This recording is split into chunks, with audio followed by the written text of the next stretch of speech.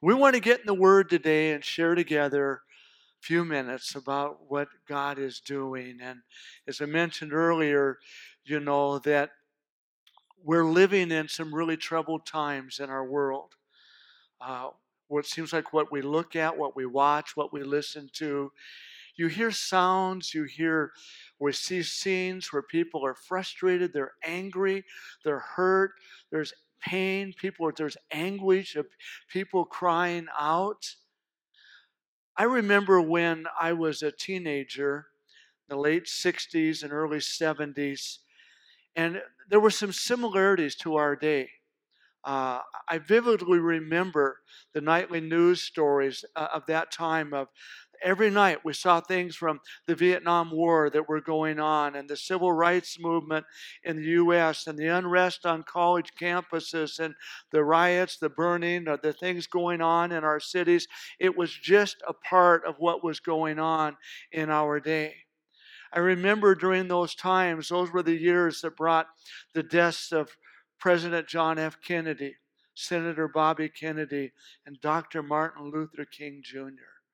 They were turbulent days in our country. And I really believe that the only real hope for people in our world is found in Jesus. I remember during that time we had the Jesus movement going on, and I was one of those young people that came to Christ during that time. And I really believe that the only real hope and answer for our world now, as always, is found in Jesus Christ. And if we will listen to his message, if we will take heed to it, Jesus' command to his followers before he ascended back to the Father in heaven, I believe it holds hope for what we truly need. Here we find Jesus' mandate for all believers. In Matthew 28:16-20, it said, "Then the 11 disciples went to Galilee, to the mountain where Jesus had told them to go. When they saw him, they worshiped, but some doubted. Then Jesus came to them and said, 'All authority in heaven and earth has been given to me. Therefore, go and make disciples of all nations, baptizing them in the name of the Father and the Son and of the Holy Spirit, and teaching them to obey everything I've commanded you. And surely I'm with you always to the very end of the age.'" And my sense is that at first reading, some might say, how does that hold the answer for us today? But I think if we'll kind of peel back the layers here and look at some of the things that are being said, we'll see it absolutely brings the hope and the answer for what Jesus wants to bring to our world today. God has given, through Jesus Christ, he has given us a mandate for us as his believers, as the church, for true believers. He's given us a mandate that if we will follow and heed is the answer for the world going on around us. So what do we learn here? Interesting enough, one of the first things that we notice here, Craig Keener points out, is we learn about faith and doubt. That's kind of interesting. It might seem odd to us that Matthew, at the end of his gospel, is mentioning faith and doubt together. I think probably a lot of us, if we were to write this story, we would want it all be about faith. We want it to be positive. We want it to be telling all the great stuff. But Matthew somehow intermingles here that there's both faith and doubt going on. It says when they saw Jesus, they worshiped him, but some doubted. Some worshiped. They recognized Jesus for who he really is, God with them. You remember Thomas, and it's neat that Chris and Jenna mentioned today about Thomas. But what was his confession when he really saw Jesus? My Lord and my God. Matthew opens his gospel with a dream that's given to Joseph. And in that dream, where Joseph is told to take Mary as his wife, this virgin who is now pregnant with the seed of the Holy Spirit, Jesus Christ becoming incarnate in our world, in that dream, God says to Joseph that Jesus is to be named Emmanuel. He'll be called Emmanuel, meaning God with us. When Jesus took on human flesh, he became God with us, walking among us. John will write later and say, that which we've seen and heard, we declare to you. We know what it was to hear him, to touch him, to be close to him, to experience him. He is God. And that day, before Jesus ascends to go with the Father, some worship because it's like they get it. This is God with us. This is the Lord God among us, and he holds the answer. And yet it says some doubted. It's interesting that despite seeing Jesus, some still were struggling with their doubts and their questions and their concerns. And in this context, it maybe has more the idea they have this troubled indecision. Their faith, there's a littleness in their faith. It needs to grow. We're not talking about so much unbelief. It's just they don't know what to make of all this. They're struggling. Craig Keener noted that it's interesting that Matthew in his gospel, he leaves out after the resurrection, he leaves out the appearances of Jesus to his disciples and followers there in Jerusalem. He talks about the tomb and the resurrection and the ladies seeing him, and then immediately we jump to this place where Jesus is with his disciples and he gives this mandate because Matthew is trying to focus here on the most important themes of the gospel. Let's look at that. Here we learn about Jesus' identity, that he is Lord, that he is God. It says Jesus came to them, verse 18, and said, all authority in heaven and on earth has been given to me. Therefore, go and make disciples of all nations. Jesus holds all authority. We need to understand that Jesus Christ is absolutely over all. Someday, either now or later, every knee is going to bow and confess that Jesus Christ is Lord to the glory of God the Father. And it's interesting that the followers of Jesus, the first thing it says is we're baptized into the name of the Father, the Son, and the Holy Spirit. Among the Jewish believers, they would recognize that God is deity. He's God. The Holy Spirit is deity. But to be able to be baptized into the name of Jesus Christ is saying we put Jesus, we recognize that he also is on the same level as God the Father, God the Son, God the Holy Spirit, this triune God who reveals himself as God the Father, God the Son, God the Holy Spirit. Jesus is God. Always has been. He's not a created being at some point. Jesus has always been. He just took on human flesh to become God with us. It's interesting, just kind of a side note, but some have noted that when Satan came to Jesus and tempted him early on, he said, if you'll bow down and worship me, I'll give you all the kingdoms of this world. Well, Jesus lived a life of total obedience to the Father, and now we see him not just with authority over the kingdoms of this world, but absolute all authority over all creation, over all that God is, and even the devil himself someday is going to confess that Jesus Christ is Lord. Won't like it. It's going to go to hell. It's created for him because Jesus is absolutely over all. Isn't that awesome? And Jesus, as Lord, has the authority to command his followers. Because he's the rightful king of the kingdom of God, Jesus has the authority to command us as his followers to go and make disciples for him among the nations. But people, that's an incredible calling. That's a great calling. It's a great commission. Jesus spent just a little over 3 years pouring his life into these disciples. And after his death on the cross and the resurrection from the dead, he now calls them to make more disciples, the same as what he's made of them. Isn't that cool? In Jesus' day, rabbis typically would make disciples of themselves. They had their own understanding of the way the law was to be lived out and applied. And so they would gather disciples around them and they would teach them and they would be their disciples.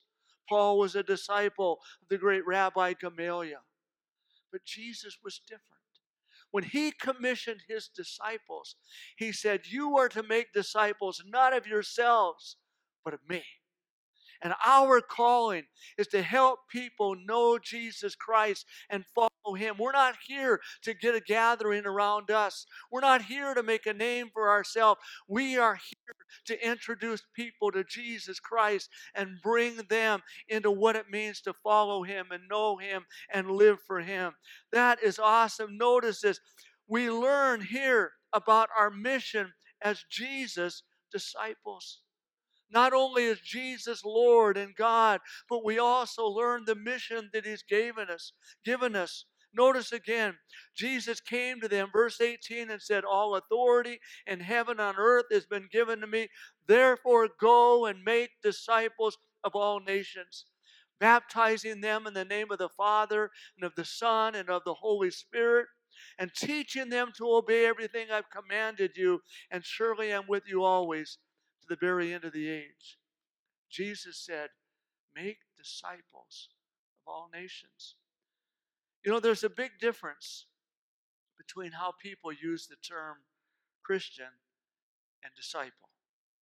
There are a lot of people in our world, in our nation, and around that they call themselves Christians because they say, "Well, I believe in Jesus. You know, I believe in that. So, I guess I'll go to heaven." They have some type of belief in Jesus. Well, I belong to this church, or I kind of grew up in that church, so I guess I'm a Christian, or my folks were Christians. But unless we know Jesus Christ personally and live for him, people, we're not really a believer. We're not a follower of Christ. Followers of Jesus are only called Christians 3 times in the New Testament. And it was kind of derogatory in one of those instances. You're like Christ ones. You're following Christ. You act a whole lot like Jesus. Well, I hope they'll say that more about us. But disciple is used 261 times in the Gospels and Acts. That's what we are. We're students. We're followers of Jesus. We're disciples of him. We've been looking in recent weeks at the Gospel of Mark. We've been looking that a disciple is one who turns from sin and following their own ways to follow Jesus completely, to trust him, to go after him. Jesus said, "Make disciples of all nations." It's all people groups, Jews and Gentiles alike. God has a place for all people if we will come and know him. We're called to go into the world. It's interesting how Jesus began to, shortly after the church they were there gathered in Jerusalem, and they were growing and all, but God used persecution to send these believers out across the world to make other believers. People, it's wonderful to be concerned about our own area, but God also has on his heart the world, and he wants us to go and make disciples and teach people. What does that mean, to make disciples of all people? First of all, he says baptizing them. It's interesting that the key verb here is make disciples. Going, baptizing, and teaching are all helping verbs. They're participles. Our calling is to make disciples. So the idea is that as we're going, make disciples, baptizing them in the name of the Father, Son, and the Holy Spirit. And I want to go on record saying water baptism does not save us.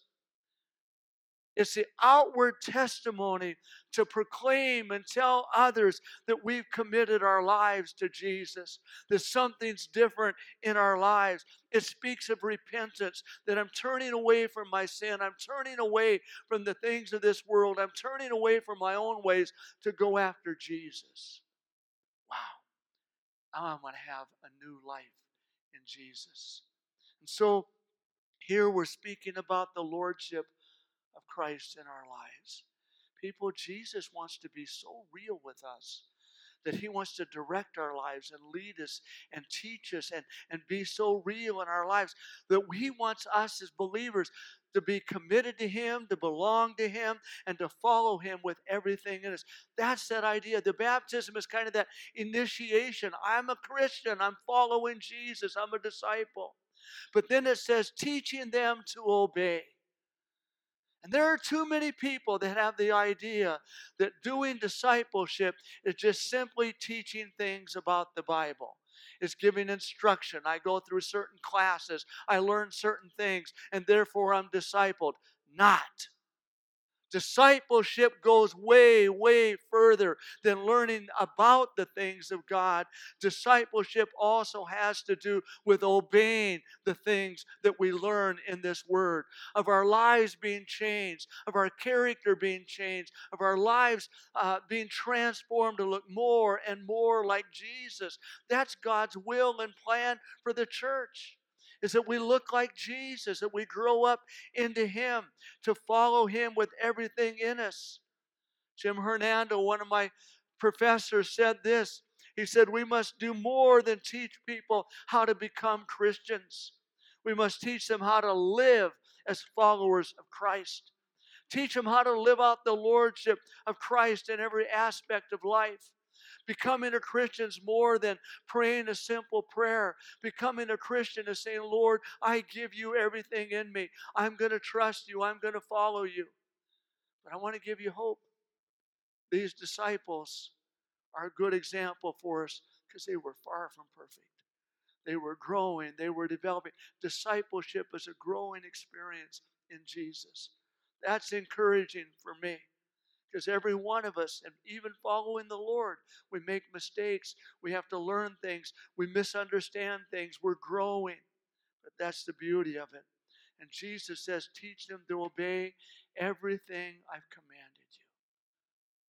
Matthew is full of the sermons of Jesus, the teachings of Jesus, the parables of Jesus, the way that He lived His life, the way that He taught the disciples, the miracles that He did. Matthew is full of it. It's a great discipleship manual, you might say, all of these Gospels, to learn about Jesus and how to follow Him. But I think in our day, I want to focus on one thing. There's so much.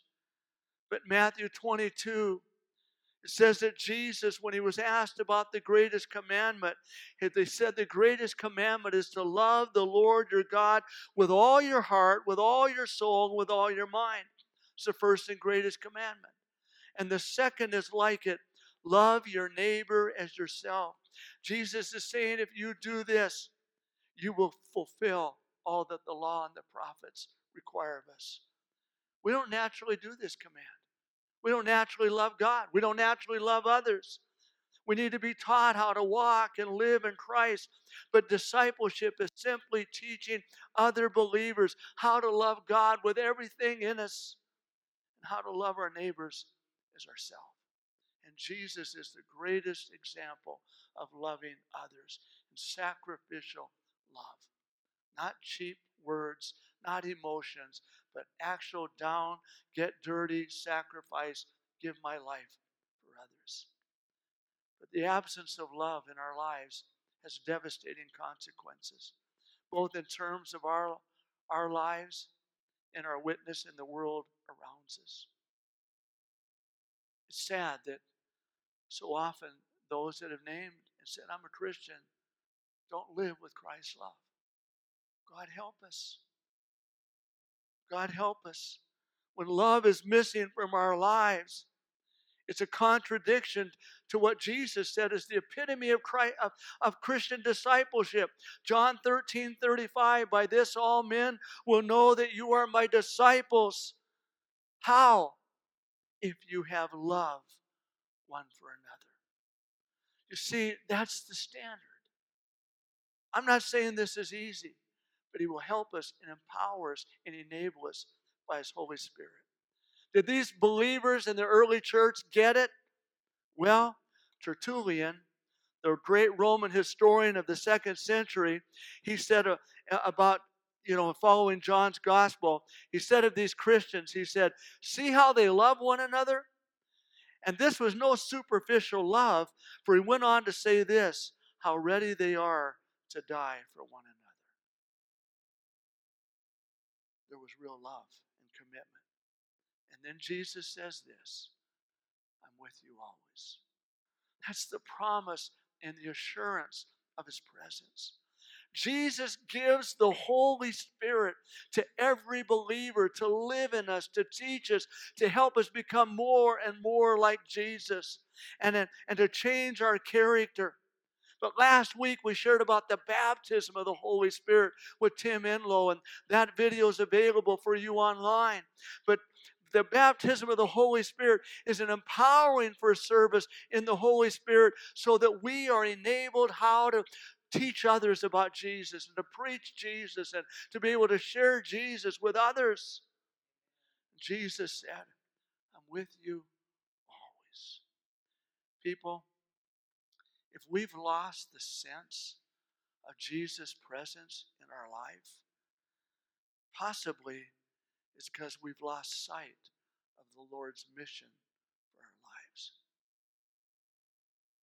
When we are gripped with this sense that God has called us to follow Him with everything in us, to love Him with everything in us, to love others, to preach Jesus, people, we will sense the presence of God in our lives, His anointing as we go. Today, Jesus is calling us to be true disciples, to make a commitment of our life to Jesus Christ completely.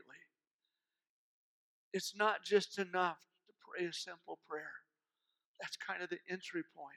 But when we pray, what we're really praying is we're inviting Jesus to come into our lives to truly forgive us of our sins, to take away the despair, the anguish, the bondage, and change our hearts and help us to live for Him. That's what we're doing. We're giving our life to Him. And when we're baptized in water, we're testifying to others, my life now belongs to Jesus. But then also, we need to grow in Him as a disciple, to learn His Word, to let the Holy Spirit apply that in our lives. And we need one another to do that. We live in a world that's so hurting. But people, the answer today is not more violence.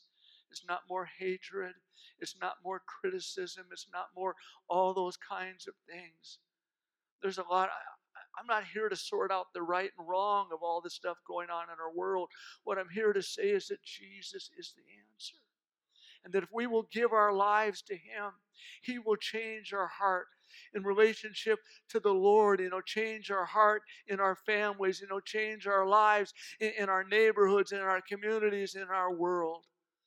God came so that everyone could know Jesus Christ. Wow, isn't that awesome? I want to invite you who are here today, and you that are watching by video or online. Would you like to give your life to Jesus Christ today? Would you like Him to say, Lord, I'm tired of trying to run the show on myself. I need something different.